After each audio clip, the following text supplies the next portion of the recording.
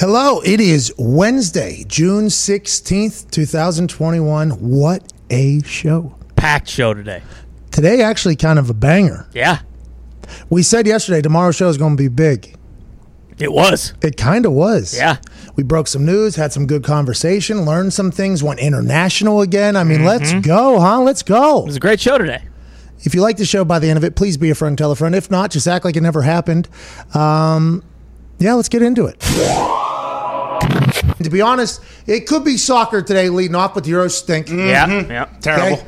They stink. Cristiano Ronaldo, hell of a performance. Hey, Cristiano. Hell of a performance yesterday, Cristiano. Way to do it. Way to play soccer well. Hey, he had that penalty. Oh. He had that penalty, and then he scored another goal that was absolutely filthy. Bengals. The Euros is still happening right now, I believe. Russia and Finland are playing at 0-0, I think. Nah, Yeah, maybe they one. just finished. They might have just...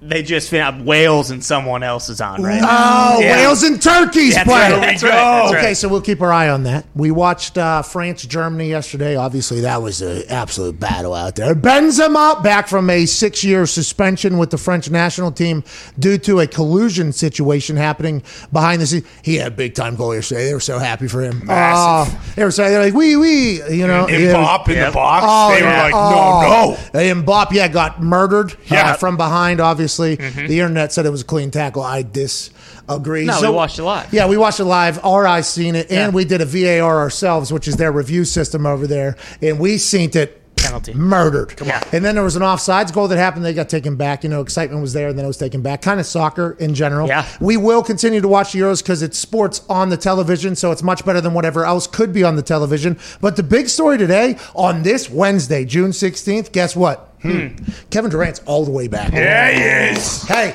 Kevin Durant is all the way back. Oklahoma City, obviously fresh out of Texas. I got a chance to watch him at Texas. Obviously, West Virginia, there's a little bit of a tie in there. Not whenever I was there, but the West Virginia basketball team was good. So obviously, I'm watching high-end college basketball. What Kevin Durant did in Texas was unbelievable. Incredible. Then when he goes to Oklahoma City, this guy's a guy. Yeah. Didn't really know much about him, though.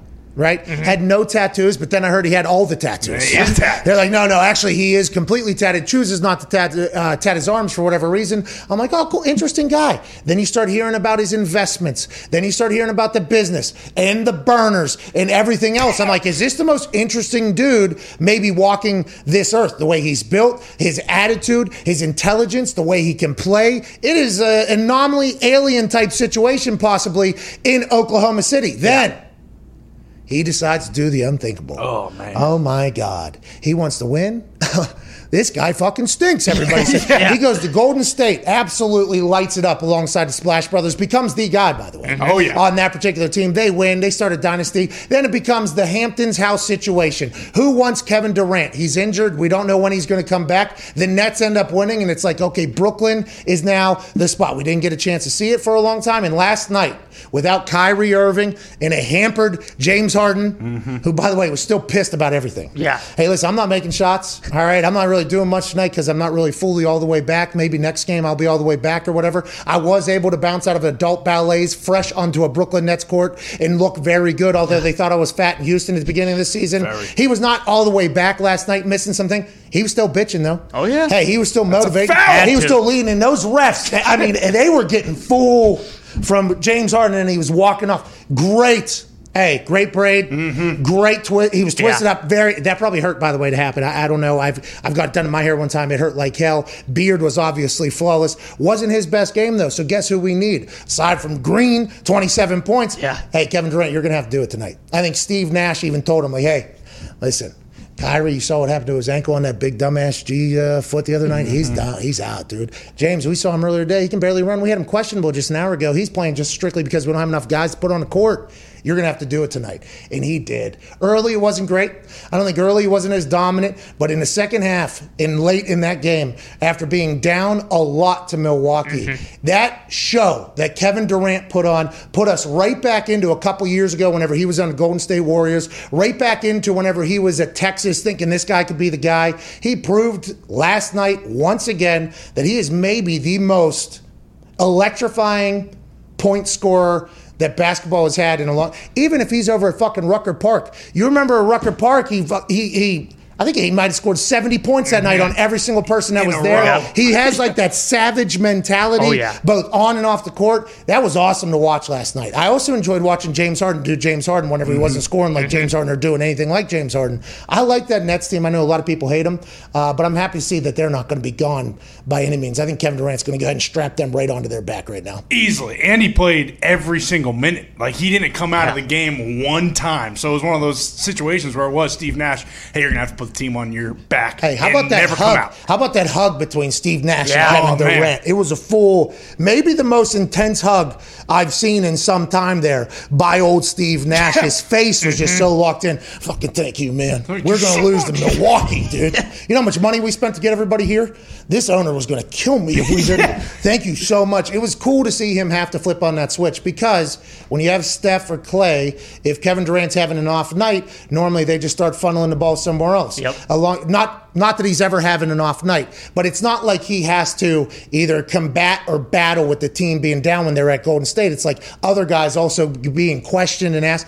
Last night it was just Kevin Durant. That was awesome, dude. I'm so fucking pumped for him. I feel like he doesn't get the respect he deserves just because of like the burner accounts and stuff like that. Like people, I feel like personally dislike him, but when he's on like that, like it's tough to find someone who's more entertaining to watch. Yeah.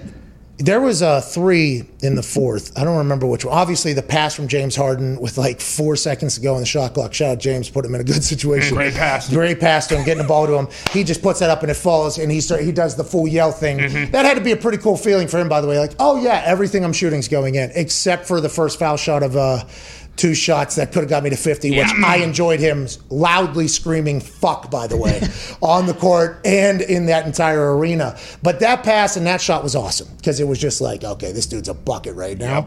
The first one that led off that entire thing, though, it felt like he just had like this different, it looked like he was like locked in. And I don't know if that was me just imagining something, and maybe I was so doped up I thought I was seeing some stuff. But like as he was shooting that, I thought to myself, I was like, oh, okay, like, hey, easy money sniper is locked in right now. Then the next time down, bang. And then he shot one from like the logo and it was a brick or whatever after a timeout. They called a timeout. I think old buddy from Milwaukee, the Coach Bud, the insurance sales guy, he was like, hey, we got to slow this down a little bit. That whole thing, that whole run with Kevin Durant, the NBA needs Kevin Durant to do that all the time. Right now, especially with Kawhi Leonard being out. Okay, he's got a sprained knee or something like that. I assume that's ligament. He's out indefinitely. Who knows how long that is, if he was playing, if they think he could play.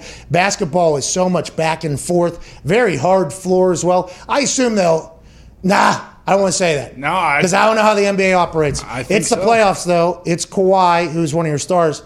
I don't know how much this is pain management or actual, structural damage moving forward. But the Clippers don't need this. They were about to get hot and maybe win back LA after LeBron did his whole thing. And then as of this morning, the fairy tale story out of the desert, with the Phoenix Suns fans, lining up outside of guys' cars and Rolls Royces, losing their mind. You got fans in the stands with mullets beating the fuck out of other fans. The Phoenix Suns were all the way back. Devin Booker's dating a Kardashian. They're doing their entire thing. They beat the Lakers. What are we doing? How you doing? Keep it moving. They're going to go on a run. Suns in 4. They sweep.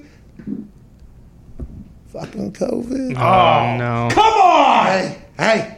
We thought John Rahm was the last guy. Yeah. Didn't we? We thought Utah Jazz to John Rahm. Swan song. That was it. What a run. That was the COVID sports hits.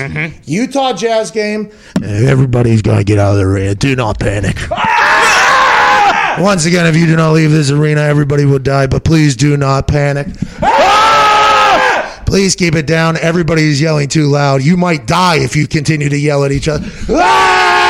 That was wild. That was our introduction. Next day, March Madness was delayed and then inevitably canceled. I mean, that was the start of the whole thing. We thought John Rahm's 6-stroke lead, about, at least $2 million about to go into his bank account. All of a sudden, Uncle COVID comes sliding. We thought that was the last one. That was a couple weeks ago. The world's back. New York just lifted all their mandates. That's where this whole thing started at, basically. California's got their shit. 50-some thousand people at a Dodgers game last night. We thought everybody's all the way back. How you doing? Keep it moving. John Rahm lose a couple million the last couple weeks ago.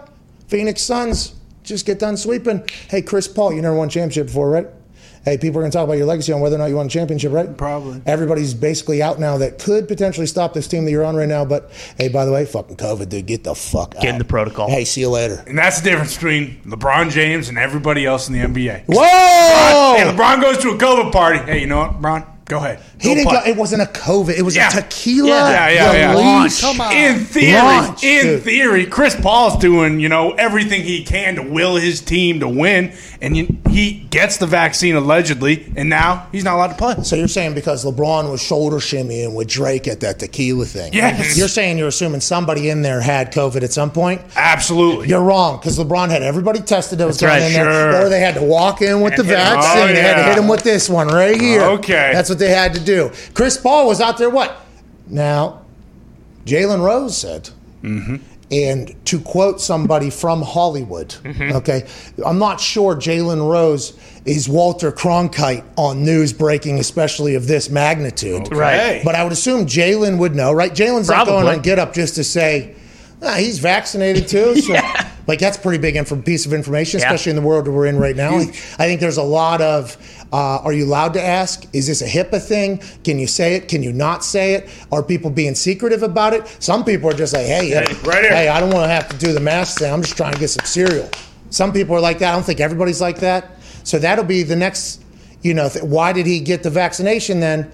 Does he have it, or is it the protocol because he was around somebody that had it? Isn't that why you get the vaccine, so that you don't get it if you are around somebody that got it? How does that affect the protocol? I don't know. I'm just kind of, this is a wild time for Adam Silver, especially with Jalen saying he is vaccinated, and then now the Suns being back for the first time in long Charles time. Barkley.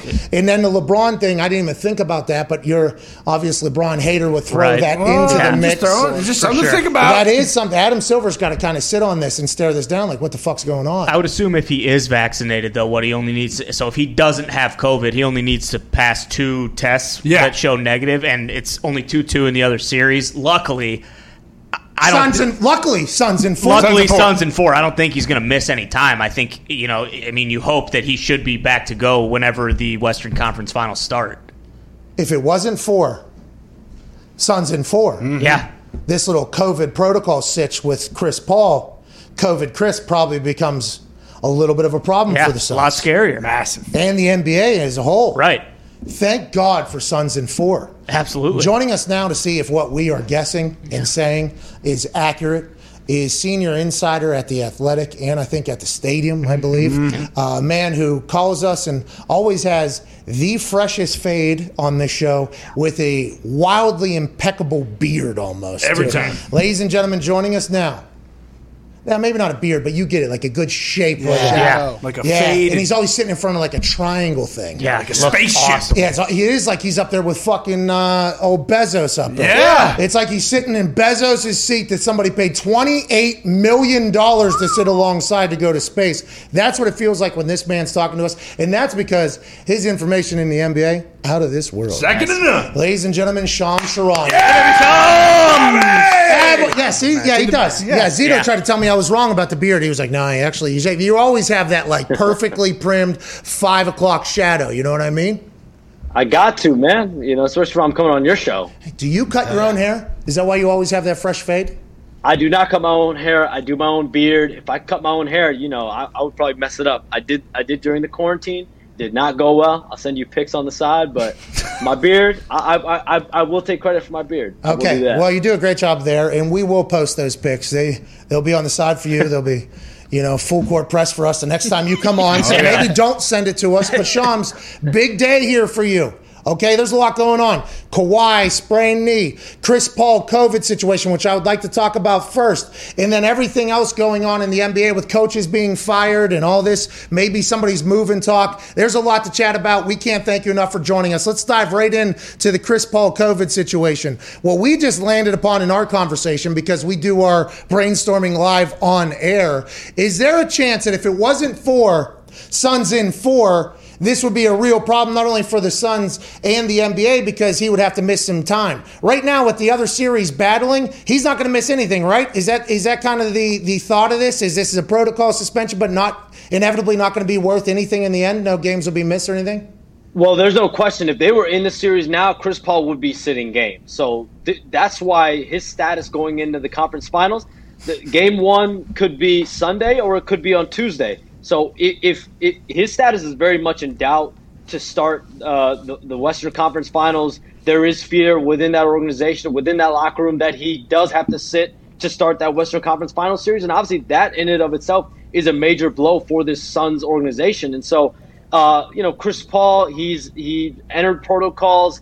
The worst case scenario is that he's going to sit at least 10 to 14 days due to the quarantine and isolation period. But if he is vaccinated from the coronavirus, that quarantine time does go down. And so for him, that will be kind of these next few days will be the major telltale moment. Will he eventually test negative in the next few days? How does that impact his situation? Because if he is vaccinated, that does impact his status. What does that change if he is? You said 13-day quarantine if he's not vaccinated. Is that because he was around somebody with COVID? He tested positive for COVID. Do we not know that yet? What is the whole thing? And if he's vaccinated and that same situation happened, how long is the holdout there? Do you know that? Do we have this information? Well, I don't. I'm not going to speak to whether he's positive or he's not positive. But there has been a regulated kind of timetable where guys have missed during coronavirus related absence, right? Usually you see either a week or you see 10 to 14 days. The worst case scenario, of course, is that it's that 10 to 14 days range. But the fact that he is vaccinated, the fact if he is vaccinated, it'll change and it could shorten his period of isolation if that is the case. So when you hear Jalen Rose say on TV this morning that he is vaccinated, does that make you immediately go into your contacts and say, hey, is Jalen Rose knows something that we don't? Who all knows that information, and is Jalen Rose right, you think? Listen, it's up to each individual player to eventually announce whether they are vaccinated or they're not vaccinated. From what I'm told, the belief is that Chris Paul and most of the Suns roster was vaccinated. So that is the belief within the organization. But again, for me to say that he's vaccinated or he's not vaccinated, I leave that up to Chris Paul. All I can do is report what I know, Pat. Hey, that's very smart, by the way, because we actually had a full conversation on the releasing of information. Is that a HIPAA thing? Is there a privacy thing? What is it? Because it's such a touchy subject that none of us ever expected to be in a situation where that would potentially be a conversation piece, by the way. But here we are with no blueprint going forward. Charania joins us, insider NBA. Pat, yeah. Welcome to my world. I mean, this is, you need to have a level of sensitivity.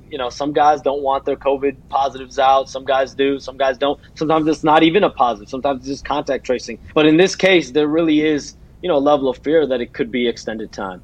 So we'll find out in the next day or two whether or not, whether or not he's vaccinated or whether or not he was tested positive. Like with the protocols, won't we kind of find out what it is? And then inevitably Chris is probably going to have to address the situation anyways, because that Suns team has kind of taken over everything at this point. If they lose Chris Paul, that'd be a real shame, especially for the guy who beat the hell out of two Nuggets fans in the crowd. I mean, good for that guy. Good for the Suns. Hopefully good news for Chris that his quarantine won't be as long as everything else. Let's talk about Kawhi Leonard.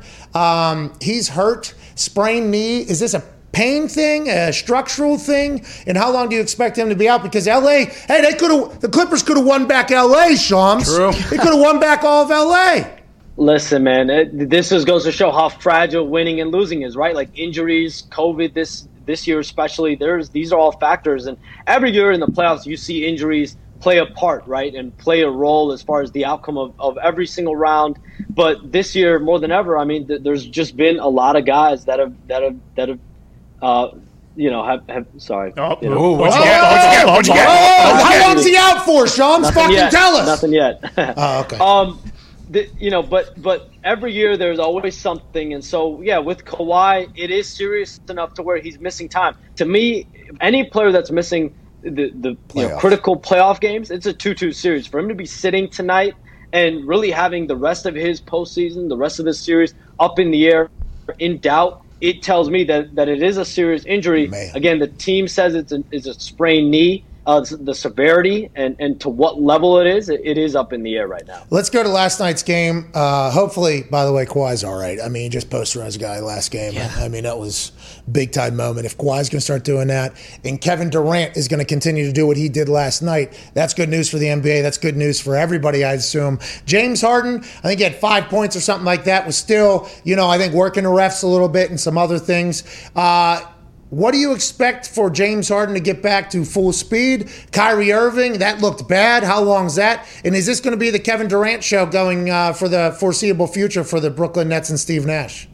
I mean, it's going to have to be. James Harden gutted it out, but you could tell, his role was pretty much regulated to bring the ball up, trying to set up the offense, and really playing as a decoy on offense. And whether it's standing at the three-point line, trying to find ways to get to the paint, get his teammates involved, that was his role. You weren't seeing the same James Harden step back, slicing and dicing through the lane. He just was not at that level. So if that's the case for the remainder of the series, for the playoffs, it's going to be the KD show. And what he did last night was, I think, it was an all-time performance. It was one for the ages. But without James Harden at 100% capacity and Kyrie Irving, really his status being up in the air for the rest of this series at the very least, it's crazy, Pat. All these guys, Chris Paul, Kawhi Leonard, Kyrie Irving, these are three all-NBA type guys that are, most likely going to be missing time here, critical time. And so Kyrie Irving, I just would be shocked. The way he sprained his ankle, I would be shocked if he plays, the remainder of the series. What do you do? Are you just getting texts at all times? Like, hey, got something potentially coming. And when you look off the screen, I'm like, oh, here we go. What's going on? How long's he out for? Is there another COVID situation? Is your whole day just working those phones, huh?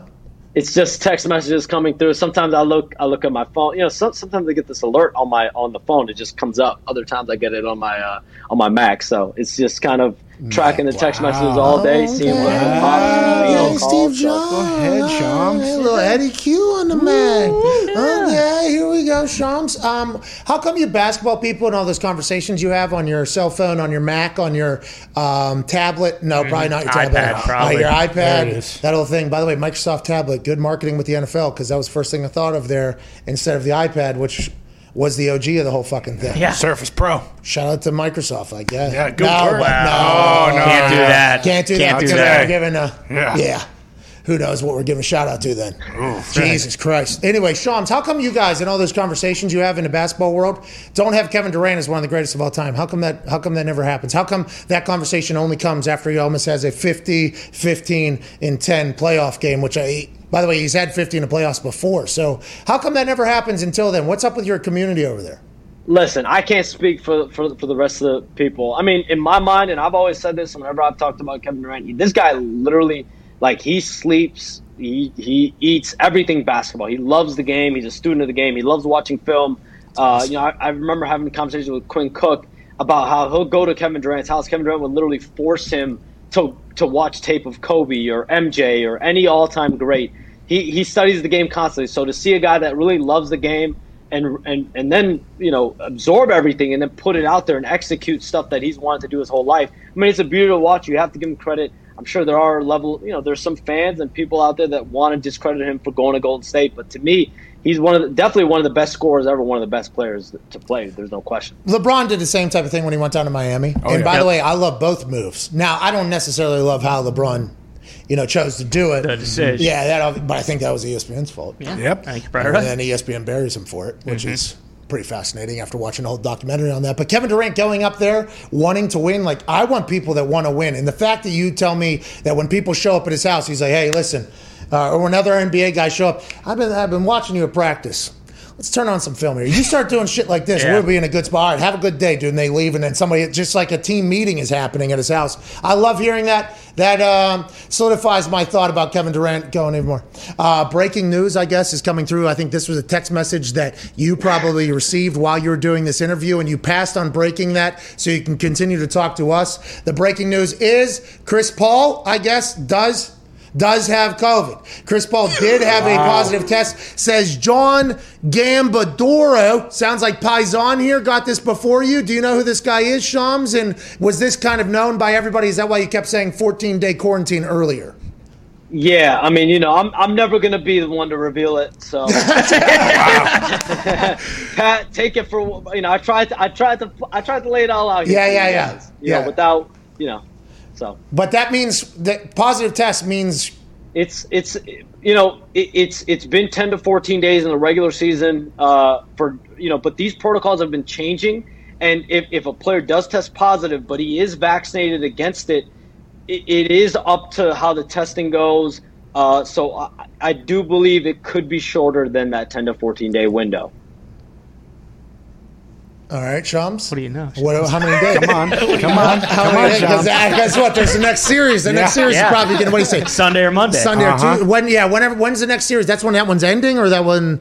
Is that when that one's 3 games left potentially, unless one of the teams. I told you guys there's a lot of fear, a lot of doubt. He does not start the conference finals, so we'll see how that goes. Chris Paul will miss probably the first game of the conference finals, but then he'll be back on the other side. That is just what we have heard. Okay, that is alleged, but let's go ahead and run with that because he did say earlier that Chris did. Hey, listen. He did have a positive test. Yeah. Basically, without saying it, that's what we appreciate the hell out of it. Thank you, Shams. Thank you, Shams. Go ahead, Ty. Shams, there's a couple coaches have gotten fired today, and I think there's also a report that John Calipari is interested in going back to the NBA. Have you heard anything about that? Do you see that as an actual possibility? I haven't heard his name in NBA circles. I'm sure John, it seems like he pursues the NBA every 2-3 years as far as trying to get back in. Is that right? I have not heard his name. I think there are a lot more viable candidates. Is that right, Shams? He tries to get back on a regular basis. This isn't big news. This is just like a normal thing in the Calipari cycle of coaching? It has been since I started covering the league. Really? How come he doesn't go? Is it because of lack of interest from the NBA, or is he just doing this to keep the interest? What do you think it is?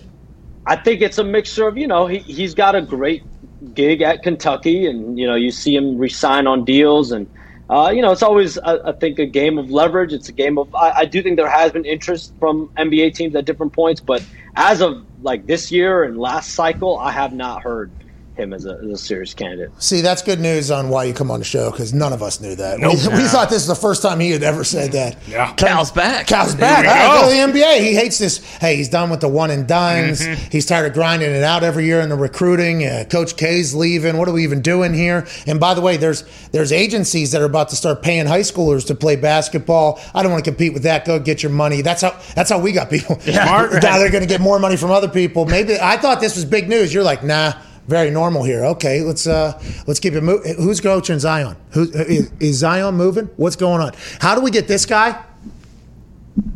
Hey, how do we get this guy on a team that at least is in a play-in game for the playoffs? And how are they looking to restructure that entire place down there in New Orleans? What are your thoughts on that? I mean, I do think that there's some other news breaking. They're gonna be. I would look at guys like Jock Vaughn, Chauncey Billups, Jason Kidd. Those are really the names that I'm looking at as far as the next coach. But the fact that you got to look at this. The fact that the Pelicans hired Stan Van Gundy on a 4-year big money contract, and then they have to cut bait with him after one season. That is a direct reflection of that organization. And so I think this is just going to open the can of worms for the franchise. Hey, they aren't going to like that. I get attacked whenever I say, get Zion out of there. Unless they want to bring everybody to Zion, that's cool. We need Zion on TV right now playing. Imagine Zion had a Kevin Durant night like last night.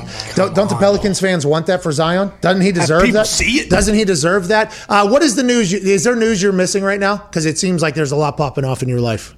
Just text messages, that's all, but nothing of note. I would say in Washington, like Scott Brooks is out. A name I would really look at, Sam Cassell, the Sixers assistant coach. So there's a nugget for you, Pat. Okay, thank you, Sam Cassell. Congrats on the Washington win. Good work, Sam. Sam, not done.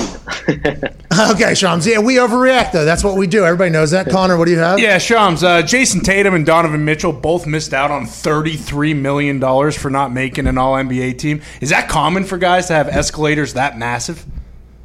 Yeah, I mean, that's been the case really for the last couple years, especially once the Supermax contract got instituted in the league in the last decade. So it is what it is. The All-NBA is tied to media voting, and that's where some of these guys' escalators stand. Hey, listen, do you vote for that? Do you have a vote? I do. Let's go, Sean! This is my second year voting. So. Hey, that's a lot of pressure, man. You actually have to know what you're talking about because there's a lot of responsibility in that because there is $32 million on the line for some people and legacies and everything like that.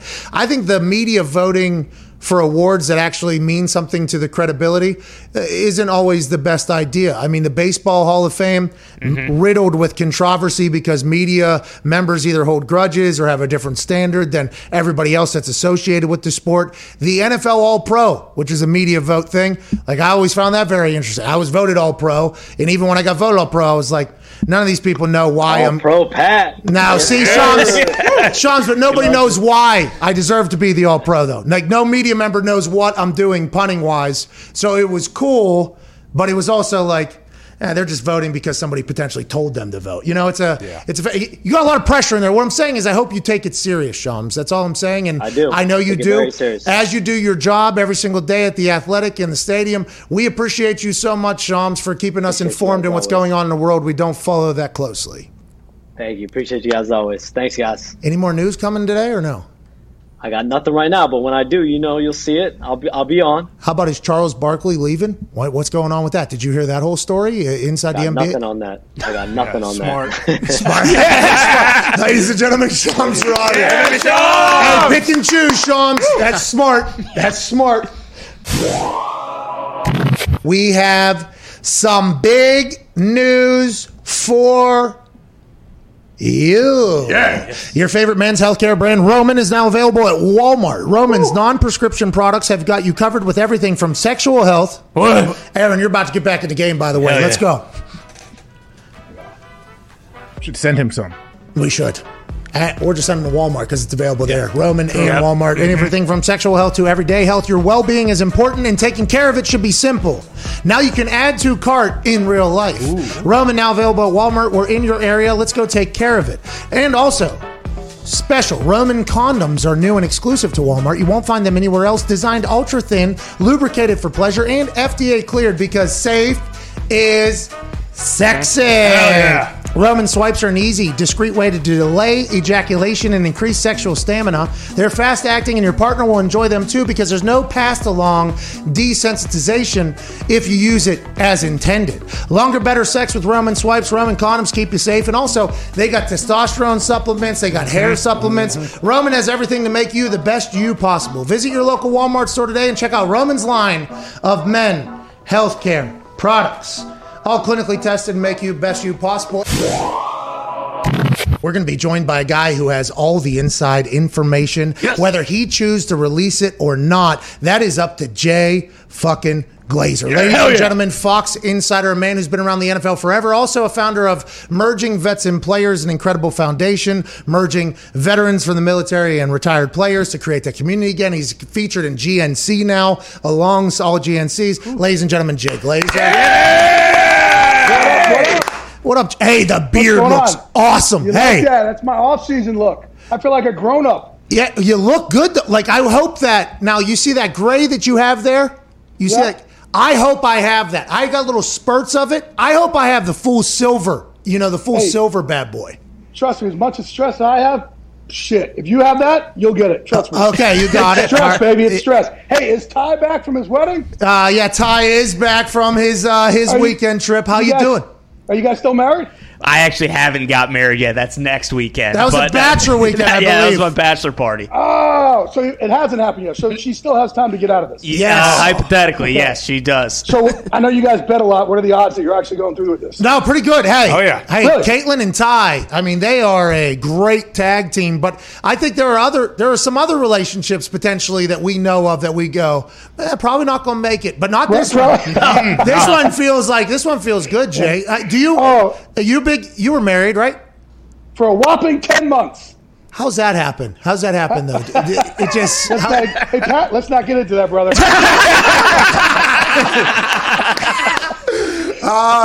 Well, Jay, we're congrats on the marriage. I hope you're both in a better place now. But let's talk about... Hey, that was 2004. So how about this, though? I think that was 2005 to 2006. This whole time, according to Wikipedia and Google, I've been married, which is totally fucked me when you're a single guy. Yeah, so then they look you up, and it says you're married, and it took actually Fox PR finally got me unmarried this year, like a month ago. This whole time, I couldn't get it off Google or Wikipedia. Hey, welcome So now- back. Yeah. Congrats. Welcome back, Jay. Ladies. Thank you. He's single. All right, Jay.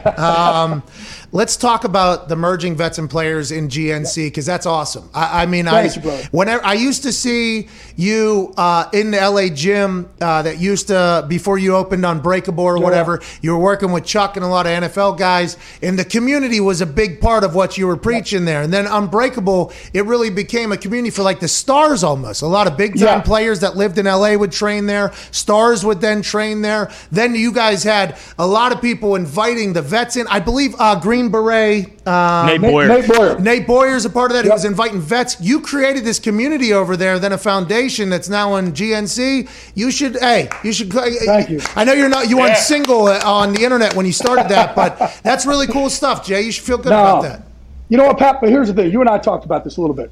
And, I've been in the league since 93, just covering the Giants. And, man, I always say, like, my baby sister, Michael Strahan, and I, we've just seen way too many of our friends in the NFL just go by the wayside when the uniform comes off. And, you and I talked a little bit about it. I wish, like, you're successful because you used what made you beat out millions and millions and millions to play in the NFL. You use that in your next step of life.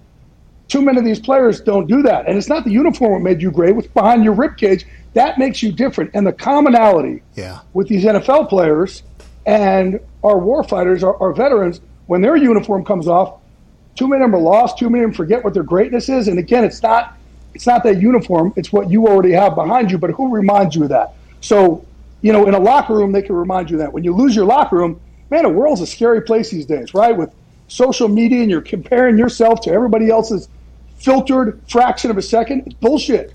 But how are you supposed to feel good about your life, especially when you lose that locker room? So we're putting this locker room back together. We're in 6 cities now. We're about to open our 7th. Man, the number of suicides that we've been able to prevent, the number of people we've been able to save, they've saved me. I've talked to you guys openly about my depression, anxiety. They've saved me a shit ton. And what's interesting, because we just had a big summit out here at my house. We brought in all our employees together to kind of, big deal trying to, how we're going to move forward. And, I told these vets, I said, look, when our players hear your stories, they're like, oh my God. Right? And one of our vets said, well, you know what?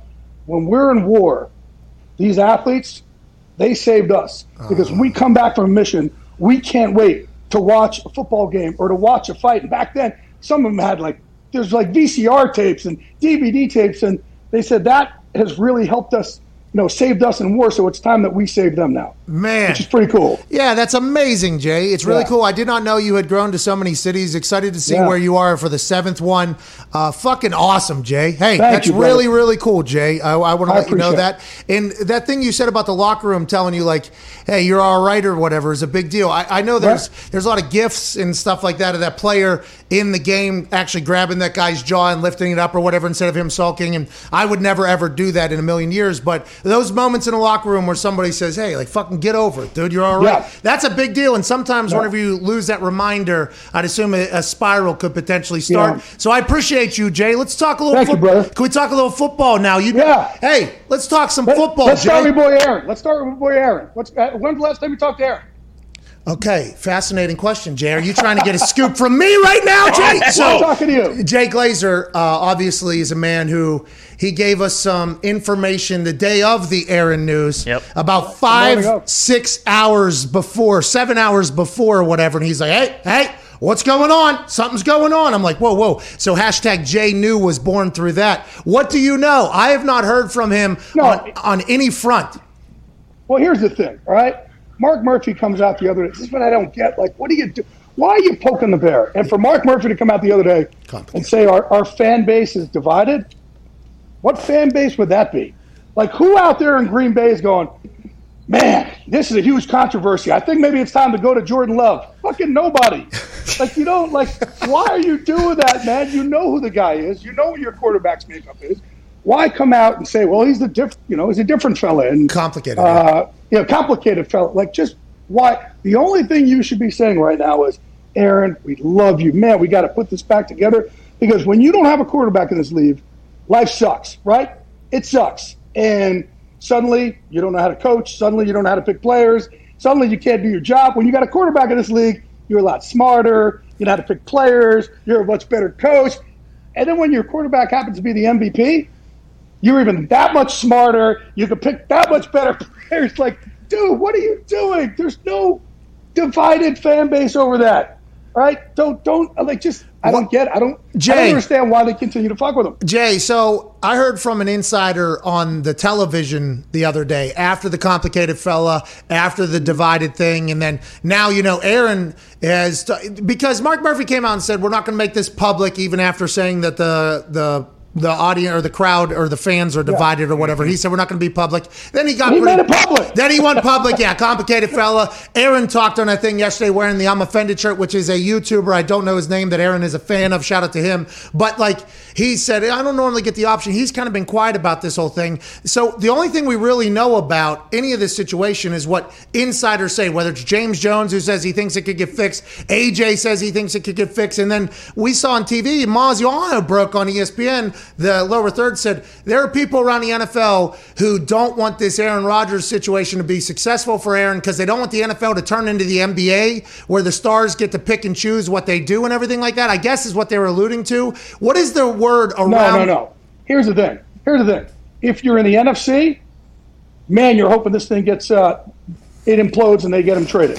Every NFC coach you talk to go, what's going on with the Aaron situation? Man, I hope that thing blows up. If you're in the NFC, you're sitting there going, man, I really hope they can put it together. So just be careful who you talk to. I know he still wants out, without a doubt.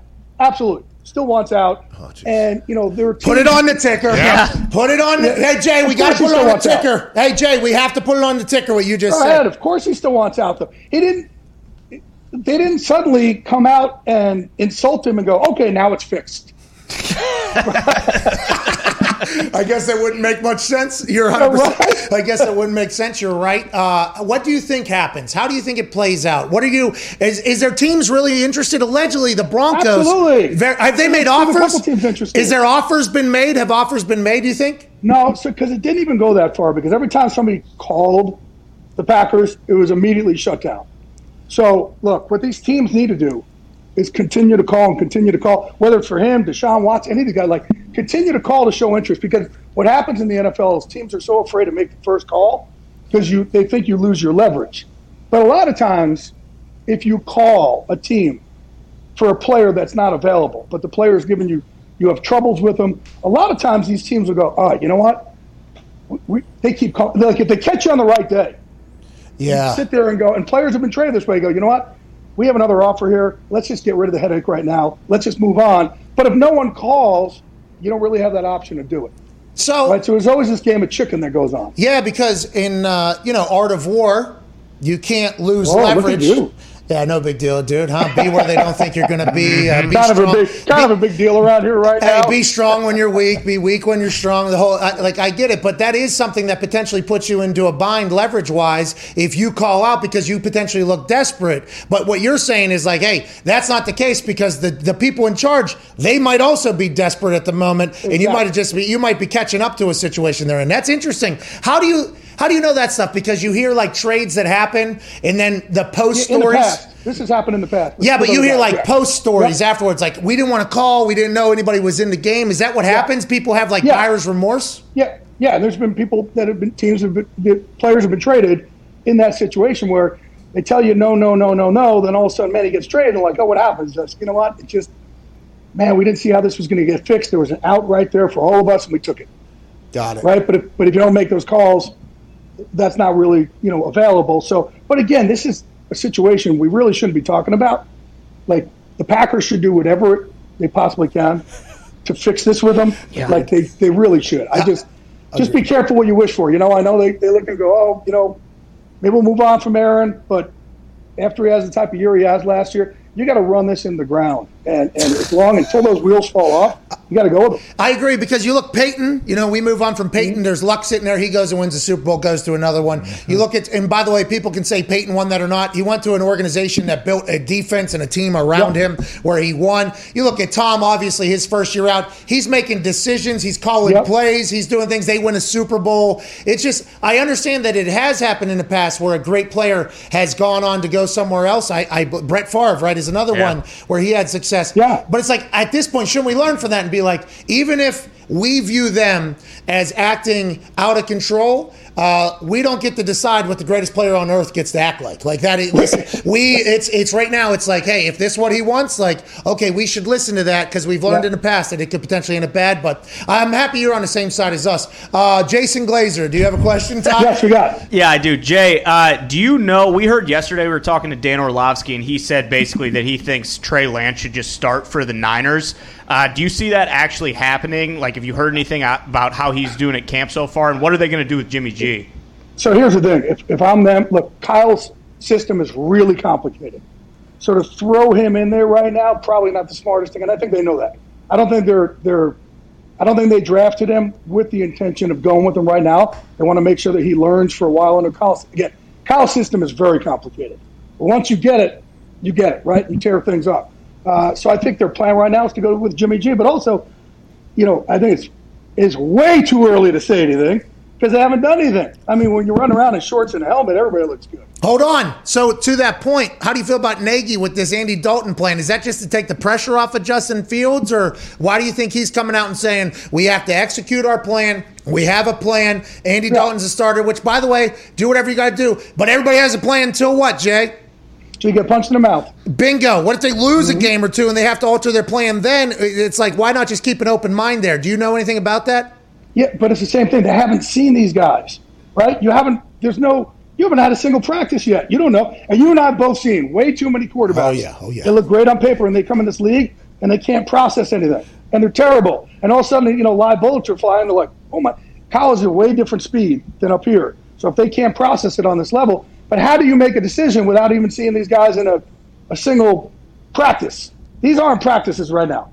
This is not even close to practice. This is like shadow boxing at 1/10 the pace. Yeah, Jay, right? No one's throwing punches. Jay, I agree. That's why whenever he came out and he even doubled down, he was like, "There's no chance." Basically, what if Justin Fields is just a guy? What if Andy Dalton, just forgets how to play for some reason? Like, I just think right now making these proclamations are interesting, but it's happening in New England, which I assume, Connor, you'd like to ask about. Yeah, I was wondering actually about the guys sitting out. Stephen Gilmore, Chandler Jones, Jamal Adams, Xavier Howard. All these guys are holding out right now. Do you expect them all to get paid, or do you think some of them will at least be on the move?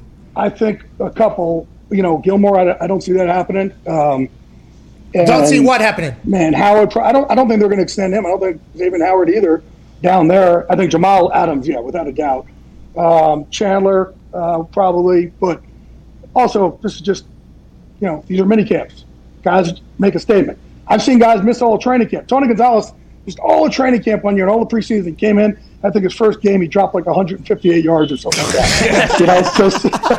So we saw last year also, a lot of guys just don't need the camp like you need to. Used to need camp because you had to look, you got to build your culture out there, but also when it was all full hitting, you had to get your body used to it, right? You had to spar. And now, just don't spar that much.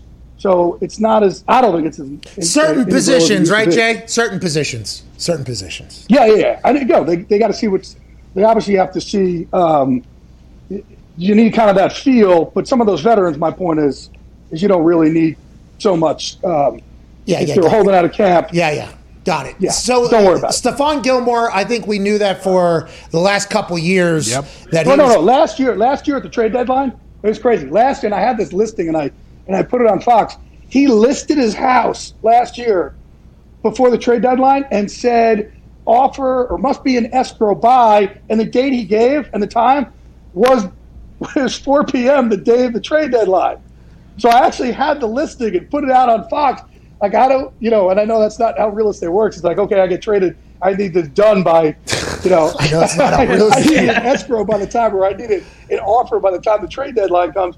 But it's pretty hilarious. That's how it was listed. Didn't say trade deadline, but it was the time and day of the trade deadline where he listed his house by. Okay, so him, we kind of expected maybe a holdout to come. Xavier Howard, I think that came out of nowhere, but they just paid the other corner. No, that's not out of nowhere. No, he's been kind of it's 2 years into us. Isn't he? Teams are calling about him for the trade. They were calling about him before the draft. They were calling about him last year. His name got thrown about in the trade during the trade deadline. That's not out of left field. Really? Mm-hmm. Hashtag J new. Hashtag J new. Hashtag J new. Hashtag J new. J new. J new. You guys are such dicks. No. But you did know, literally. Yeah.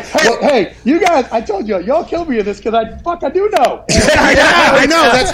By the way, that's the whole thing about being this insider. You get all this info and you decide what am I going to put something out, what am I not. And look, I told you, the guys like Schefter and Rappaport and those guys, I did that minute by minute shit first, like long time ago.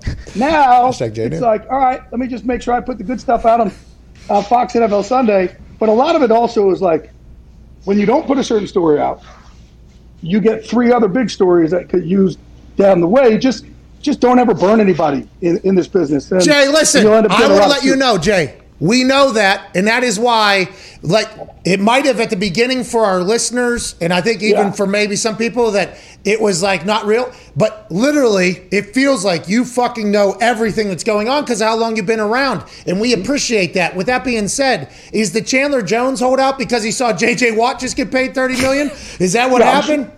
Well, I think even before that, I think, these guys are going to try and strike when they can, right, and what they are. So, I tell you what, though, just talking to people over there, man, JJ's already made a monstrous difference over there. Just kind of in the attitude over there, the work, all that stuff. Just he's made a huge difference over there already. And it's look, we just went through a year where it was hard to build culture, right? Culture's huge, man. You got to be able to lay it down for your brothers on your right and left, and if you don't have that culture, it's hard. So in a year where you're kind of all coming back together, and you could reestablish a culture. I think that's where JJ's value comes in just as much as what he could do on the field. Okay, Jay, we appreciate you so much, man. The Julio Jones ending up in the AFC South, not for the Colts, was a heartbreaker for me. What a Hey, they were trying so, and they were talking to teams about future ones, like 2023, 2024, and they weren't able to get that, and, they end up – look, his contract was a big play in that, where teams were kind of pull up. And then I think him, being banged up last year, Julio Jones is a freaking monster, as we know, dude. And you just kind of looking to go. I know that the Falcons were strapped in the salary cap. They kind of needed to do that. And Tennessee picking him up, that's going to be a problem. Yeah, you're damn right it is. And the Colts had the cap, and guess what? We had every first from 2030 to 2040 too. They give him a 2031 first rounder, a 2032 first rounder. No, I can't wait to see that. Jay, we appreciate you popping out of your hibernation this offseason and joining us, bub. Let's keep doing it, man. I love y'all, Pat. Hey, I got to get you more involved with MVP. We got to get players from all sports to understand what you did in your transition, because you guys, listen, y'all spilled this blood out there. You deserve to enjoy the transition, man. Well, you all deserve it. I appreciate that. I'm trying my best. I would love to help out whenever, however you need me. Ladies and gentlemen, Jay Glazer. Yeah! Love you too, man. Ty, good luck in the wedding, bro. Hey, appreciate it, Jay. Last more than me. Trust me. More than 10 months. Go do it. No, you don't. No, you don't. All right, now fuck it. Hey, thank you, Jay. And a man who has been doing that for a long, long time, and is also a friend of Hammered Down and of this show. Ladies and gentlemen, brilliant soccer handicapper from the England, Nigel Seeley. Thank you very much, guys. Thank you very much. Congratulations last night from the Hammered Down boys, 9-0, unbelievable. Those are nights. Hey, Nigel, those are nights. No matter how long you've been gambling, you got to enjoy the hell out of. I was telling Gump, you got to enjoy 9-0, 7-0. You should be having the time of your life, right, Nigel? Listen, the amount of times I've gone 9-0, spent all the money in 2 days, have been skint and been borrowing it by the end of the week. No problem. Nigel, I am so happy I've been introduced into your existence because of Gumpy coming in and in the soccer world happening. The last time you came on, you told us why that Capital One League where people are buying up, you explained to us why we were being American stooges, okay? Every time you come on, I appreciate it. Is it understandable that it's been tough for me to get into the Euros because I don't have a team in it? Is that understandable? And what should I be looking for, you think, when it's and what does it mean over there? Well, the first thing that I've done is I've seen some of your videos, Pat, on Twitter explaining the European League, and I've given it to my 17-year-old son who's doing an A-level, like a degree in geography, European geography, and he's flunked everything because of your bloody We're close. We're figuring it out over there, Nigel. We're figuring it out. Hey, whenever you're talking about like Greenland and Iceland up there, that's way up there, Way up there. And then England, the Emerald Isles too of Ireland over there. You know what I mean? And France, the whole North Macedonia. What I'm learning, Nigel, is I know nothing. Okay, about Europe. I've been there a few times. I loved it. I enjoyed the people. I enjoyed the life, but I don't know enough about it. This Euros is this is massive. This is second behind the World Cup, or like your team in a Champions League winning. Where do you rank these Euros when it comes to like fans over there? Well, I think if you ask most fans, soccer fans, obviously their club becomes more than their country. But I'm from a generation, I'm a bit older than most of the Liverpool fans, and I still want a believer that England will win. The last time England won the major championships in 1966, so I've got a long way to win something. So it's an emotional hope that we will win something. So I have some kind of emotion. But in terms of national football, this is without doubt the second biggest tournament over here in soccer in European. If you're an Italian, if you're French, if you're Spanish, this is your second. You want to win the World Cup, priority number one. Secondly, the European Championship, and arguably the European Championship is a better competition to win because there isn't so many weak teams. I mean, the World Cup has a lot of weak teams, but this is the best in the European. It's very evenly matched. But a lot of people, if you're a Manchester United fan, you're a Liverpool fan, you want to win the Champions League or the Premier League. But for me, if England wins something, well, like you say, nights you'll remember. It'll be months I'll forget, I think. Well, I can understand that because you're invested, because you haven't won since 1966. You'd like to see your team win or whatever. And I think that's my problem. Like, if the United States had a chance to go over and play in us, because, hey, they just won the Concave, Nigel. That's right. Yeah, we just won the... Come on. Yeah, we just won the Concave. Let us in. Let us in. I could play in that. And You don't know, Nigel. Easy. Bloody hell. I could play in goal with these on. Still with No. Nice. It's a new day over here, okay? Our players went over to your guys' academies, learned how to do it, and then now they're coming back. I do believe we have a team coming. Is there any respect over there for the United States team that could potentially, come to be here? Oh, without doubt. I mean, probably the fastest growing nation in soccer in the world, with the development in the country. But like I said to a couple of American shows I've done, I'd leave it to the women. I don't know what you just said because your accent there. Couldn't hear a word. What did you? I said the women of the flag bearers in soccer in America, aren't they? So they're the ones to beat. They're the top of their game. But I think the trouble is, however much money is going to go into the American game, I feel that the grassroots in the Brazilians coming through, the Argentinians coming through, the English, the Premier League, the money coming through. It's going to be very hard for them to compete at the top level. But quarterfinals, last 16 to win it, I think you're going to have a long wait. Probably longer than England in 51 years since 50 odd years since 1966. Listen, Nigel, that World Cup trophy, it's $20 million. Hey, guess what? It's finally coming home. It's coming home. Yes. It's coming home, That's Nigel. right. It's coming home. Stupid Americans just started watching soccer. Say something. The World Cup's coming home. Let's talk a little bit about the gambling Italy game. I guess there's some line movement. What are your thoughts on that? And how easy or hard is it for you, since you're in there invested, to gamble on the Euros with, I think you've had a couple days, couple nights here watching this English team. You're all in. Is it easy to gamble for you since you're over there? Is it hard? And what should we look at this Italy game? Well, the first thing is gambling in England. You go on any street corner in any shop in any town in England. There's betting parlours, there's betting shops. It's very easy to bet in this country on phone apps. Very easy for us to bet. For our country, they're always a bad result. So the bookmakers, whenever England play, if England win 1-2-0 against any side, it's always an absolute disaster for the book because sentimental money comes in and patriotic money comes in. And I find it very hard to bet on England because I want them to win, but the price I'm going to get, the line I'm going to get is always terrible. And I remember last World Cup, in the semi-finals of the World Cup, when England was in the semi-finals of the biggest tournament in the world, I'd actually bet Croatia to win the tournament. So what kind of cheer that was for me when England played Croatia, it was impossible. So I've got tickets for one game, and could be England v France. And I've had my biggest bet on the tournament on France, and I've got to sit with a load of English people, and I don't know what to do. I don't know what to do. I want England to win, but also I want them to lose for monetary purposes. But for tonight's game, I think it's been it's been a tough tournament for me. Oh, look at this. This is why it's coming home. Look at these skills. Look at that.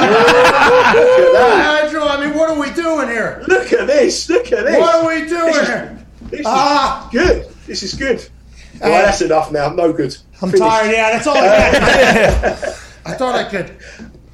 Oh, that one is very good. Well, I'll tell you what. New Zions. Well, honestly, that's better than I thought, to be honest with you. Yeah, this is a concava, Nigel. That's right. This is the concava. Yeah, well, you need a better football, pumped up football, and a more modern football. You'd be okay. But let me tell you about tonight's game, Italy again. Italy have been fantastic, and I know Gumpy's quite strong on Italy. He thinks they're going to do well in this tournament.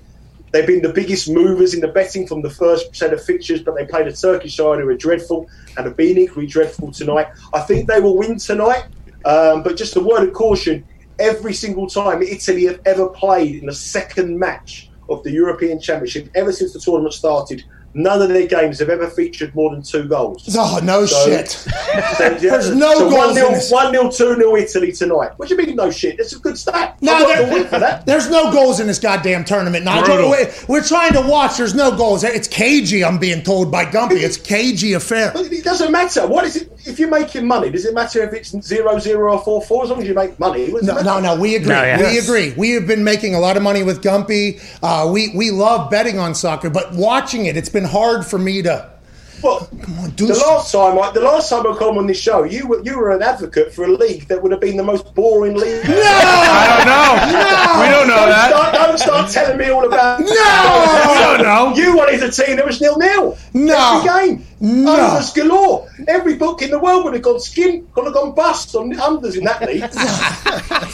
All right, maybe. All right, I don't know the teams that were going to be in that league, but I was pumped about potentially knowing some names. Which, by the way, Gareth Bale. What was he doing for Wales down there? Just airmailing one.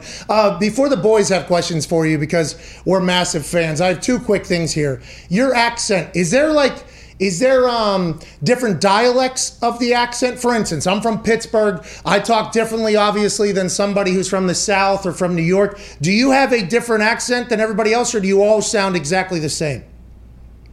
Well, no, we all sound very different. I know geographically we're a short boat trip or rail ride to Portugal in your book. So we all talk very, very differently. I come from London, obviously, and I have a very strong London accent. I'm from South London, and I talk very fast. And whenever I go to America, everybody comes up to me and says, "Are you from Australia?" And I say, no, I'm not from Australia. I come from London. But it's very different. If you go up to Manchester, it's very different areas. But I'm from London, and I have a very strong South London accent. I'm very close to the Queen. The Queen talks like me, surely. Hey, I've been watching The Crown. I know more than you think I do. Okay, and I'll tell you what. When she was riding those horses, oh man. What? Wait, don't. You'll be beheaded if you come to me. You'll be beheaded if you go any further. No, okay. I'm just letting you know. I absolutely love The Crown. Hey, now when they changed out who was portraying the Queen and everybody else, that's when they lost me. That's when they lost me or whatever. But I enjoyed The Crown. I felt like I learned a lot. Well, hang on, Pat. She's 93 years of age. We couldn't have a hot 22-year-old playing. Yeah, you can. Listen, I'm just telling. I understand that the show was written well, and that's what they had to do creatively to, replicate the whole thing. But what I'm saying is, with the way I operate, as soon as we got a new queen, it's like that ain't my queen. Nope. That ain't my queen right there. So I was gone. You know what I mean? You would feel the same way, I'd hope, right? Well, we've had about 70, 80 queens and kings in this country over the years, so we have to deal with it. It's a life thing, isn't it? But I mean, to be fair, the crown is fantastic, but you've got to just look at it in context. But in our generation, we've never known anything other than the Queen, have we? I mean, she's been there for 93 years. She's probably the only person alive who saw England win a tournament. Well, we're betting rather large on England on Friday, I believe, in the first half to win the first half. Hopefully they do that. Last question for me, then open up to the boys here, Nigel. And by the way, I have to tell you, yet again, it's real. A lot of fans in this office of you, Nigel. I hope you know that. There's this. No, thank you. I appreciate that. No, the boys. I love coming with you guys. I really appreciate all the work the boys and Hamadan do. I love coming on their show with them, and I really enjoy it. So thanks very much for having me on. Hey, can you say the name of that show again? Hamadan. Yeah. So there's a South London man doing Pittsburgh East. People say this show doesn't have depth. Get out of here. How about that? Get out of here, dude. Speaking of depth, the other day you were going to potentially come on the show. I reached out to you, and you were at a tennis match having a day there. And then I think I read some things potentially on the internet. Your day on Monday was maybe fairy tale? Is that something that is accurate? And have you spoke about this yet? What did you do on Monday? And is this something that you'll regret or tell the story for the rest of your life? Well, I've tried to tell the story to a couple of people already. They still don't actually believe it, but it was surreal, Pat. We had a bet on a game on Court 1, me and my friend. And we had tickets for Centre Court. Because of COVID, you could only watch Centre Court. You couldn't watch any other court. So the only way to watch Court 1 was to buy a bottle of champagne and go into some champagne bar. So we went up the top of the champagne bar and we could watch Court 1. So obviously you can imagine the kind of people who go in there, this sort of top end of establishment, quite wealthy. And there's me with a pair of shorts cheering on some checkers. Go on, the checkers are back here, boy. Which didn't go down very well. Anyway, this young lady, we chatted to this woman. She was very nice. She said to me, "What do you do?" And I said, "Oh, I'm in betting, and we've bet this guy to win." She went, "Oh, very interesting." And I said, "Oh, look, on the internet, I've got like 15,000 followers." I was showing off. I was going, look, I've got lots of followers. Look at me. And I said, "What do you do?" And she said, "Oh, I'm in the pub business. I'm in the drink business." I said, "Oh, that's fantastic." But I said, "My friend is in the pub business. He's got a pub. During COVID, he's had to lay 4 people off. He's got no money. His pub's gone bust, blah, blah, blah." She went, "Oh, it's terrible. I said, "The same thing happened to you?" She went, "No, not really. So I said, "Oh, right." I said, what pub?" She said, "We have a little beer that we sell across the world." I said, "Okay, what beer is it?" She said, "It's Heineken." Her name was Charlene Heineken. She was the richest woman in England. She's worth about $25 billion. It was her great-grandfather's. And there she is there. And there's me showing off on my Twitter following and saying, yeah. And it was quite funny because before I knew she was from Heineken, my wife come home from work and my phone started to bleep on my phone. And I was going, "Oh, look at that. That's my Ring doorbell." To this lady? So this lady, I was showing her my Ring doorbell. Oh, that's just my Ring doorbell. That's my house. Like, that's showing off. She's £15 billion. That was the lady.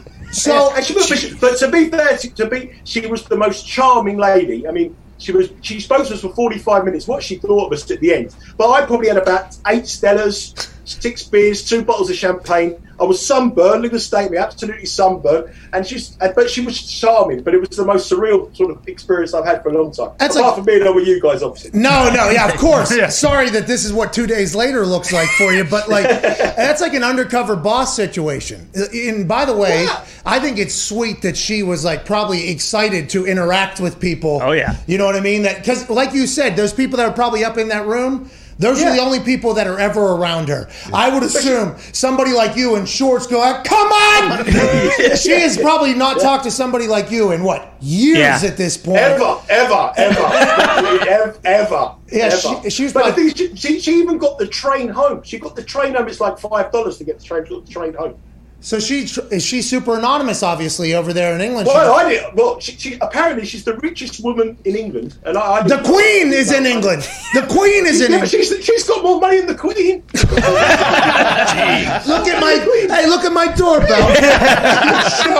You're showing her. That is awesome. That is why I think we love you so much. COVID Cowboy, Tom Diggs. Nigel, sex tapes, Drew, Mbappe. Why the French always go to stir stuff up? Why can't they just go out there and do what they do best and win games? Well, they do that well as well. They do win games well. And last night they were fantastic. I mean, any major tournament comes around, and these boys have got a bit of money. They're young. They're good looking. They're going to get in trouble, aren't they? It just depends. The news always comes out in stories like this towards the end of the day. But the French last night, I know they didn't really play to their best potential, but to go into Germany and to win 1-0 in Munich. I know Pat thinks it's just a couple of hours drive across the coast, but it's still it's a very, very tough place to go and win. And it set the benchmark for the tournament. And I think the French will go on to do so much better. And they got so many more gears, and they could have won 2 or 3. Really, they didn't have as much possession as they should have done. But it's what you do with the ball at the end of the day, And I think the French, don't worry, French bettors, we're in good shape. Allez le beurre. Hey, they're deep, huh? That's what Gumpy kept saying. Even if they get into a fight and there's sex tapes and collusion and people are fighting and there's disarray, they're just a deep team. If you're a football player or a soccer player in this country as well, you haven't got a sex tape, you're doing something wrong. Okay, I got you. Yeah, I got it. Okay, what do you got, Gumpy? Yeah, Nigel, with that England lineup they started for the first game kind of surprised some people. You think they change it at all or roll out the same lineup on Friday? I think Gumpy, the thing is that England went quite defensive because I don't think they felt that their back four defensively was strong enough, so they played 2 holding midfielders in Declan Rice and Calvin Phillips to protect them, to make sure that they didn't concede. Because I think Gareth Southgate realises now to win tournaments, you've got to win ugly like France did last night. There's no point winning 3, 4. You've got to win 1-0 games. And I think that was what it's. But it's very hard to drop a player that's a price package like Calvin Phillips, who was the best player on the park. He was England's best player. So it's very, very hard. I think that England will play a similar kind of lineup. We may see Foden switch for Grealish. We may see Harry Maguire come back. But I think it's very hard to break up that midfield partnership in Rice and are they going to win the first half or not, Nigel? Are they going to win the first half? Are they going to have? Listen. I'm telling you this. We're going to win the first half. We'll win 1 or 2-0. We'll win 2-0. England will win. We'll get through to the next round. And as long as we don't play France, I'm happy. Here we go. It's coming home. It's coming home, Nige. Diggs just put up a picture of something, and it was a sticker that said, believe. You know what I mean? And one of my favorite series of all time, I think, legitimately, I started watching it because I wondered how a commercial had become a potential series. And then I watched Ted Lasso for 5 minutes, 10 minutes, 15 minutes, 20 minutes. Then I got to episode 2, then episode 5 somehow. And it was like, God damn, this shouldn't be as good as it is. Do you watch that show? Do English people hate that show? What are your thoughts on the big football stooge coming over there and leading FC Richmond to hopefully a promised land? I've watched it. I thought it was very funny. I thought it was very good. But it hasn't been well received in England, to be fair, because it's only on Apple TV, and not many people in this country have Apple TV. It's not. You can't watch it on any commercial channel. So the audience in the UK is very, very, very small. But the woman who plays the chairman, who's trying to get out of her ex-husband. Yeah, she lives across the street. That right there. What? Yeah. Go get her. Now this is right over there. I should have told that to the Heineken woman. Hey, she probably lives in the area as well. So you're telling me right across the street here is the lady? Yeah, literally about 2 blocks along from you. I see her at the train station. Okay. She's little. She's about 6'2". She's big, tall. Really? She's a great actress, by the way. Oh, yeah. She's all the way in there. I didn't know if Ted was going to potentially start, having feelings for her. I think that is going to be season 2. What's going to happen? I can't wait for season 2. Let's get it to England, by the way. I think they would enjoy that thing. What do you have, Connor? Yeah, Nigel, clearly you don't believe in the USA, going into the World Cup, which makes sense because where you're at now, you kind of have to. But going forward, 2026, possibly even 2030, do you think the USA will win a World Cup? To be perfectly honest with you, I genuinely don't, but I think they'll compete. I mean, you've got to look at all the big nations in the world. Like the Spanish never won a World Cup for many, many years until recently. Dominations. But the one thing that you're going to have in your home country after Qatar, it's going to be in America and Canada, and you've got a great chance there with the conditions. I think you're going to get a team that's going to compete semi-finals, quarter-finals, but to win it, you're going to have that little bit special. But I'm talking 50, 60 years from now. Yeah. You fucking chill, Nigel. You will. You don't know football. This is a long-term project. When I mean long-term, I mean really, really long-term. No. These types of predictions are embarrassing your neighbors. You hear me? The people that live right over there. Yeah. These types of things. Listen, the thing is, when you turn around and say that you're going to tip America to the USA to win a World Cup in 60 years, whatever the equivalent of Twitter is in about 60 years' time when you're 110, you can tell everyone, I told you that. Yeah. And by the way, there's a lot of people that do that. I'm happy to hear the soccer sports media does that as well. What do you have, Todd? Nigel, in England, do you guys give a shit about Olympic soccer or like in Europe in general? Because they kind of hamstring it, and I think we can't even send a decent team. Like, does anyone else in the world actually give a shit about winning the gold medal in the Olympics? Well, I think obviously the Nigerians did in the African Nations Cup, and it was something that they did when they sent a lot of the young kids over, the 18, 19-year-old kids, to build a national team. The problem with over here is that they don't send an English team. We're a great British team. For the first time ever, we sent one in the World Cup when we held the Olympics here. It was like some kind of thing they let special sort of compensation that we allowed a great British side. So it was a mixture of Welsh, Scottish and English players who played. And the rule is, if we enter the team, you lose some kind of affiliation with your national, the FA, the French, the Welsh leagues and stuff like that. So from your answer to your question, it's not really important because we don't actually offer an English team. It's like a couple of Scottish players, a couple of Welsh players, a few English players, and it hasn't got that sense of passion and patriotic support that a European Championship does, because it's England against Scotland. Nigel, we appreciate you so much for joining us, and I hope you continue to live this incredibly awesome life with, neighbors winning Oscars and billionaires having drinks with you. We appreciate you so much for joining us, and have an incredible Euros, pal. Yeah, and you guys got to be good. Keep up the good work, lads, and I'll speak to you soon. Thanks very much for having me, boys. Hey, you sound like you're Australian there. Hey, ladies and gentlemen, Nigel Seeley. Thank you. Hey, so sorry to interrupt, but I want to let you know it's time that you see your lawn thrive this summer with your own custom lawn care plan from Sunday. Hell yeah. Sunday is more than just a lawn care product. It is a custom lawn care plan with a variety of ways to help you grow a beautiful lawn, control weeds, and remove pests. Oh, that's huge. They take out all the guesswork and unwanted chemicals so you can grow a beautiful lawn that's better for people, pets, and the planet. Triple P there. Love that. We absolutely love our Sunday lawn care. Ty, your lawn is looking impeccable. Yeah, I had a lot of crabgrass, and they helped me deal with it. See, the thing about Sunday Lawn Care is you go to getsunday.com, you put in your home address, and then they have a free lawn, analyzer almost. Bingo. Mm-hmm.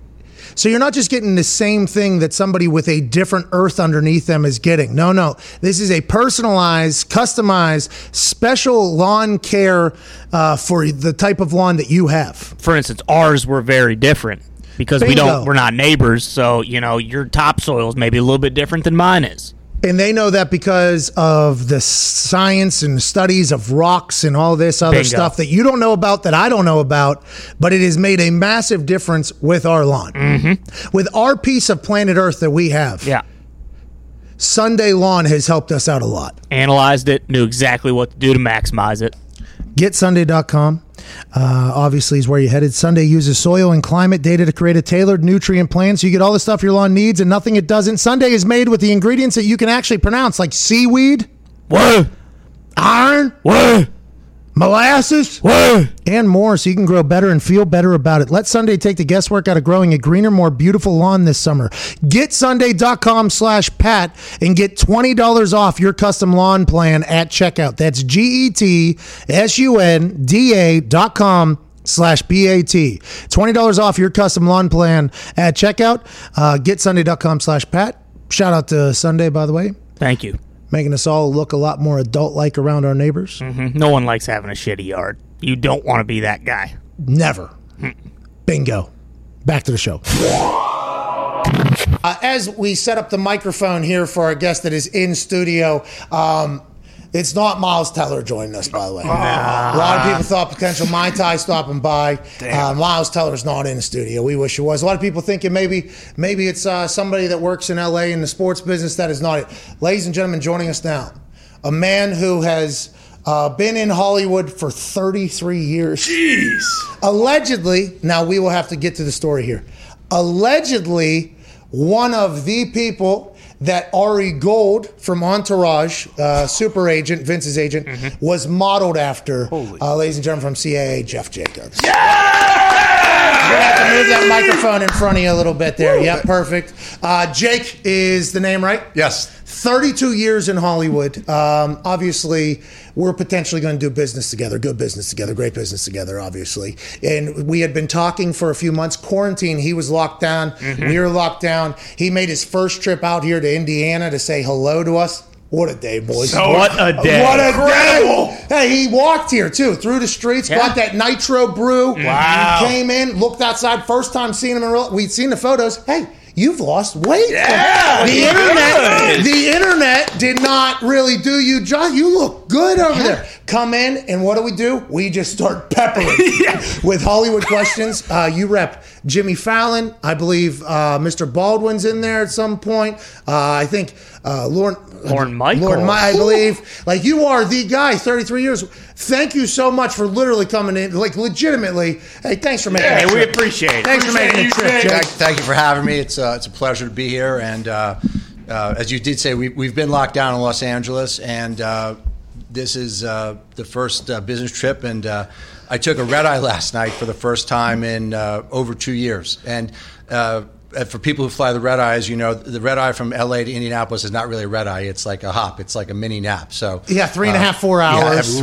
It was easy. It was 3:20 last night with tailwind. So, hey, I did not know we were that close to LA, by the way. No. Hopefully, I don't know. Hey, listen, I'm all about global warming and all that, but if it's going to give us tailwinds from LA to Indy, and then maybe it could flip back around in Indy to LA, not bad. That would be fantastic to get out there. We do appreciate you coming out here. No, it's awesome to be here, and it's a lot of fun to meet you in person. We've been talking on the phone and video in for a bunch of months. It's fantastic to be here. It's fantastic to meet the crew and see the operation, and I'm sure they're going to have plenty of things to say and ask me. And I did walk here, and I have been here a few times. And I told you when I came in, when you come from the airport, and you see Lucas Field. You know, for any sports fan, just to see that in person, big. You know, it's big mall. With you know, when Peyton and you played the Colts, and then all the Final Fours that, you know, were always there, and just Lucas Field has become one of those places. If you're a sports fan, you know when someone says Lucas Field, Lucas Oil Stadium, Lucas Oil, right? Like, you know, what you were saying. Right. Yeah, by the way, we got the sentiment. Yeah, we got the sentiment. I mean, you hammered it home a little bit late there, so kind of went the different way. Right. But I understand what you're saying, because you are a college basketball fan, big Yes. time college basketball fan. You enjoy that, but normally not in the sports world, right? So the way he and I got linked up basically is because in our particular world, there's not a lot of humans that are like us, right? There's not a lot of shows that are like us. There's not a lot of things like us. We have scripts that are written. I mean, there is a lot of things like that come out of this very stupid office, and we got a chance to chat with you, and we Googled you, obviously, and anybody that's going to do business with us, like, obviously we have to know who they are and everything like that, and it's nice to meet you. But man, you have some legendary fucking stories about you. I mean, the fact that Ari Gold, which is almost basically the blueprint for what we're kind of doing right now. Now, a couple of my boys from back home, 3 of them, and then a new batch of dudes basically that I'm friends with, and we just kind of do that whole thing. Are you just a fucking maniac in those meetings? Were you the one that was firing the paintball gun? Were you the one that was firing? Why is that because you're just energetic? You're everywhere because you have a great assistant that you can just chew out and mow down? Or it's because, you know, Vince was on a Mentos commercial and then he was starring in Med E, and is that why that whole thing? Well, with Entourage, you know, should I just go there? Is that, please. So, first of all credit on Entourage has to go to Doug Allen. who created the show, who was the writer. You know him? Yeah. So Doug Allen, this is totally true. We went to the same summer camp in upstate New York in the Berkshires. He was a camper of mine. Feels like this happens. Yeah. And So it starts. classic Jewish geography. Okay, in the simplest form, coastal Jewish geography. And Doug was a camper, and when he's younger than I, he came to Hollywood. We got in business together, and I was one of his agents. He had an idea for a show with his then manager Steve Levinson, and it was when Doug originally pitched it. I remember we were having lunch, and restaurant's not there anymore. It was called the Manhattan Wonton Company. It was a Chinese restaurant.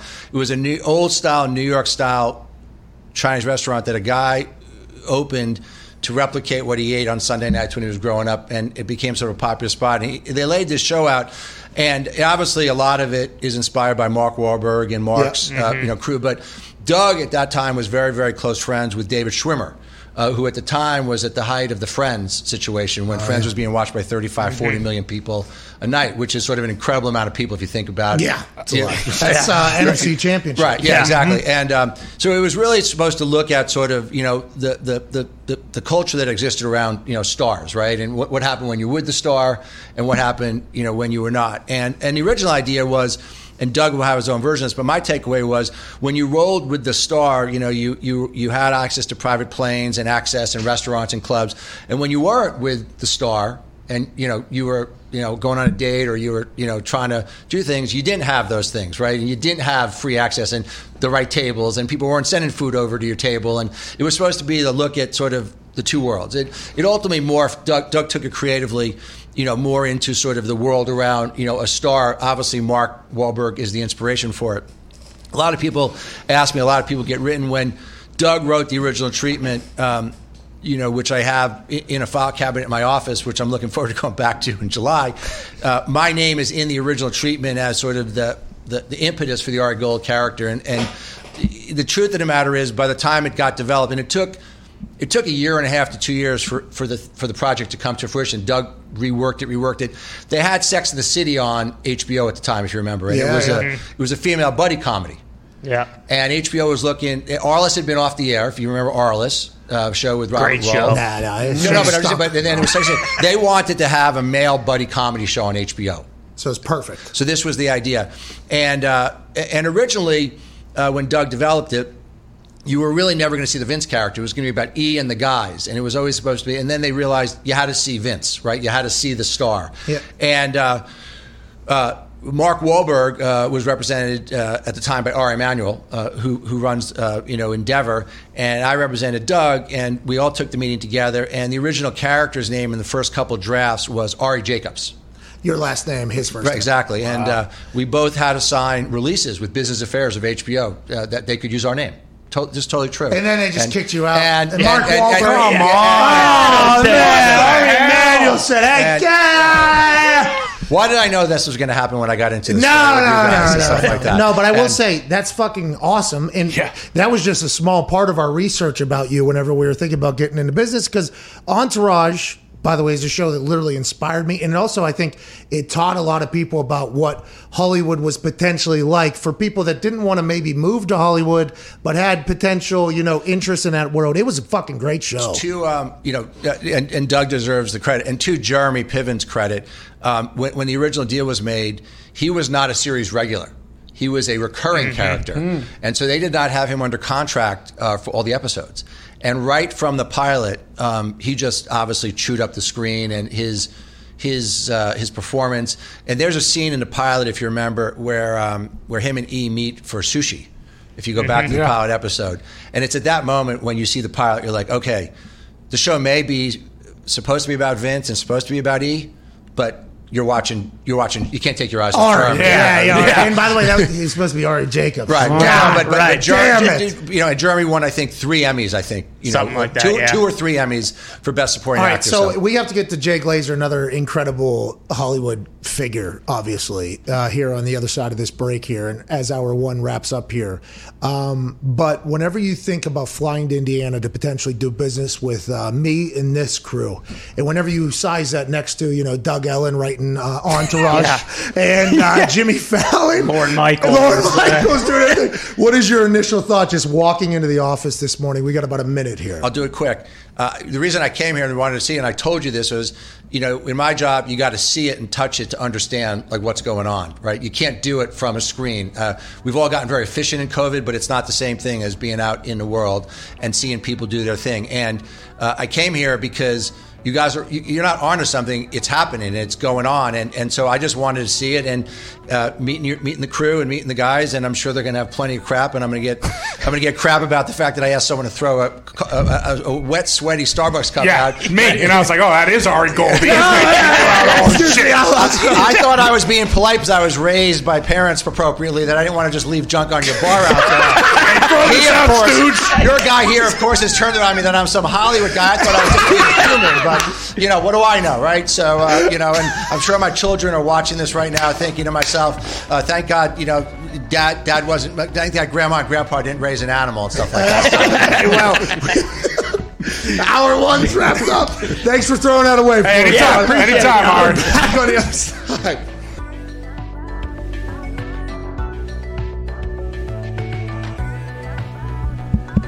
We are still live on YouTube right now. Okay, so we're off on Sirius.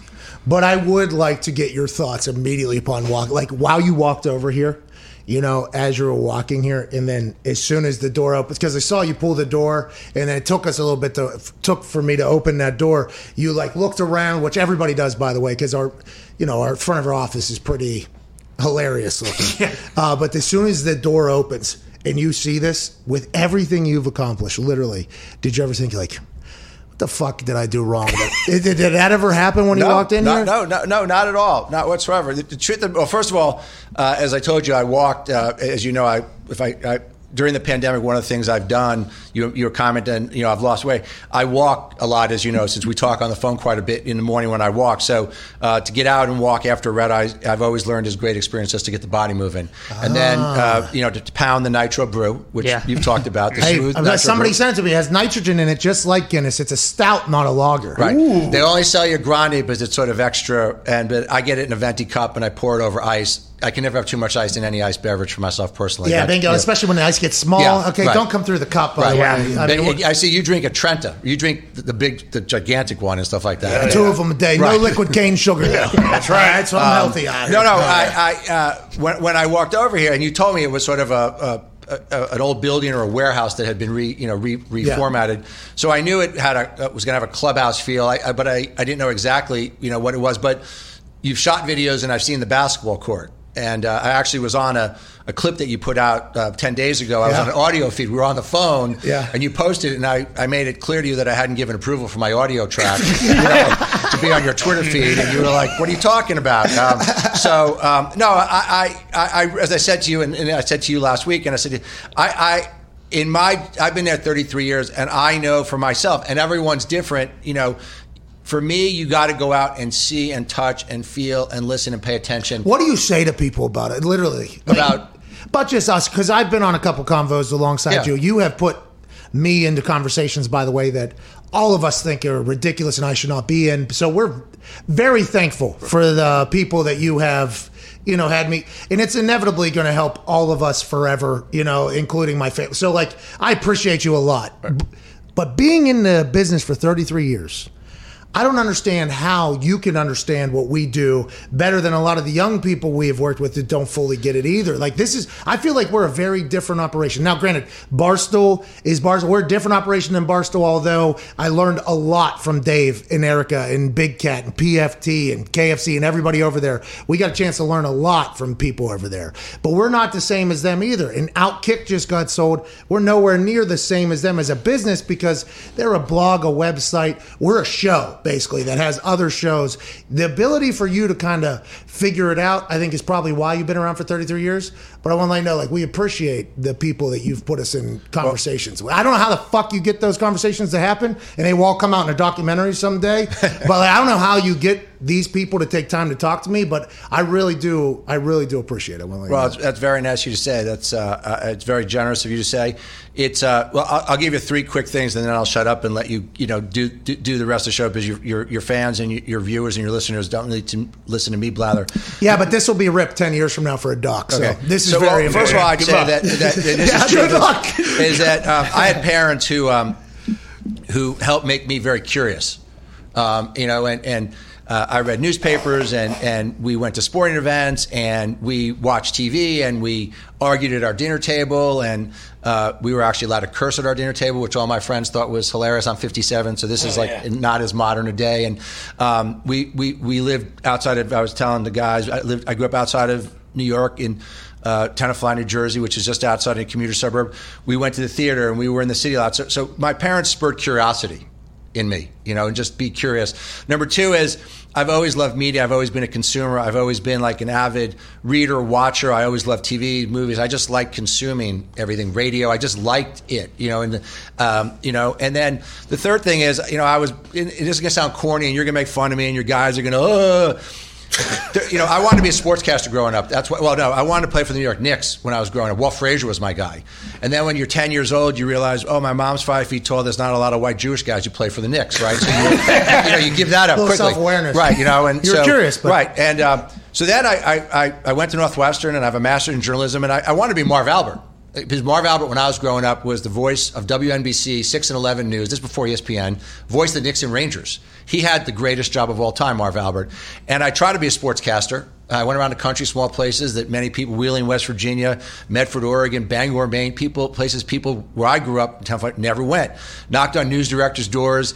Didn't get a job. I'd probably be in like Market 81 Green Bay fighting you to talk to Aaron Rodgers if I had been successful. I would have been good at it. You would have won, by the way. It did not happen. At 24 and a half, inflection moment, go to law school and I moved to LA, and people said, I got great advice. People said, if you don't know what you want to do, you go to an agency. Now, back then, a big agency, CA was, the second or third biggest agency. We had 120 people.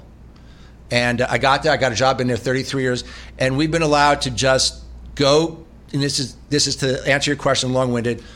Go get in business with talented people who are great storytellers, and then figure out how the hell that works against the world. If you represent talented people who are great storytellers in our business, in our company, you meet interesting people, and then you start moving people together, and you create opportunities. So I was fortunate and lucky. Well, I want to let you know I appreciate you. Very thankful for you. Hopefully we can continue to tell very dumb stories and hopefully grow this thing. But there are conversations that you have put me in with people that I could have never, ever fathomed. I wear, to let everybody know, I do wear tank tops in these things. I do wear jorts in these conversations. I assume that's the first that you have experienced in that entire biz. What I would say to you is that... and I've been married for 26 years in a month, and my wife is our CEO. My wife at times does refer to you as Tank. Tank. Well, tell your wife I said hello. Cannot wait to meet her one time. And she's the CEO. She runs it. So when she says stuff, we listen in our family. And if my kid, I know my son's watching while he's working, and my girls may be listening. But no, tell her the pipes do not burst. Here's what I'll leave you with. The world today. This is the great part of our job. The great part of my job is the world has changed so much that the possibilities are endless. Yeah. And you guys are doing a version of that yourself, and that's what's exciting. I know that's corny, but that's the truth. I mean, you live in Hollywood, so some of it is going to be a bit corny. But we appreciate the hell out of you, ladies and gentlemen. Jeff Jacobs. Thank you for having me. Can't thank you enough for choosing to listen to the show. The fact you allow us to penetrate your ear holes Monday through Friday, we can't thank you enough for it. Appreciate you guys. Thank you so, so much. You're the best. People say that you're not the best. They're lying. They're wrong. When you look in the mirror, I want you to see somebody that is the way we see you, and that's an awesome human. The best. When you go to bed tonight, and I don't know if you're using a pillow or just lying flat on your back with no pillow like some weirdo, but if that's how you sleep, that's how you sleep. I want the last thought to go through your head is, you're fucking cool, dude. I'm a good guy or gal. We appreciate what you do for us. You help us out immensely. I hope we can do a little bit of that in return. Hashtag End of Pod Squad. We're still giving away money. Ty's picking through Twitter. We're back, Manana, with somehow a bigger show than today. Yeah, didn't think that was possible. Somehow. Be a friend, tell a friend. Ty, please play some independent music and propel these people into a beautiful hump night. Hey, hump night. Wednesday night. Hey, what day is it? Hump day. All right, see you tomorrow.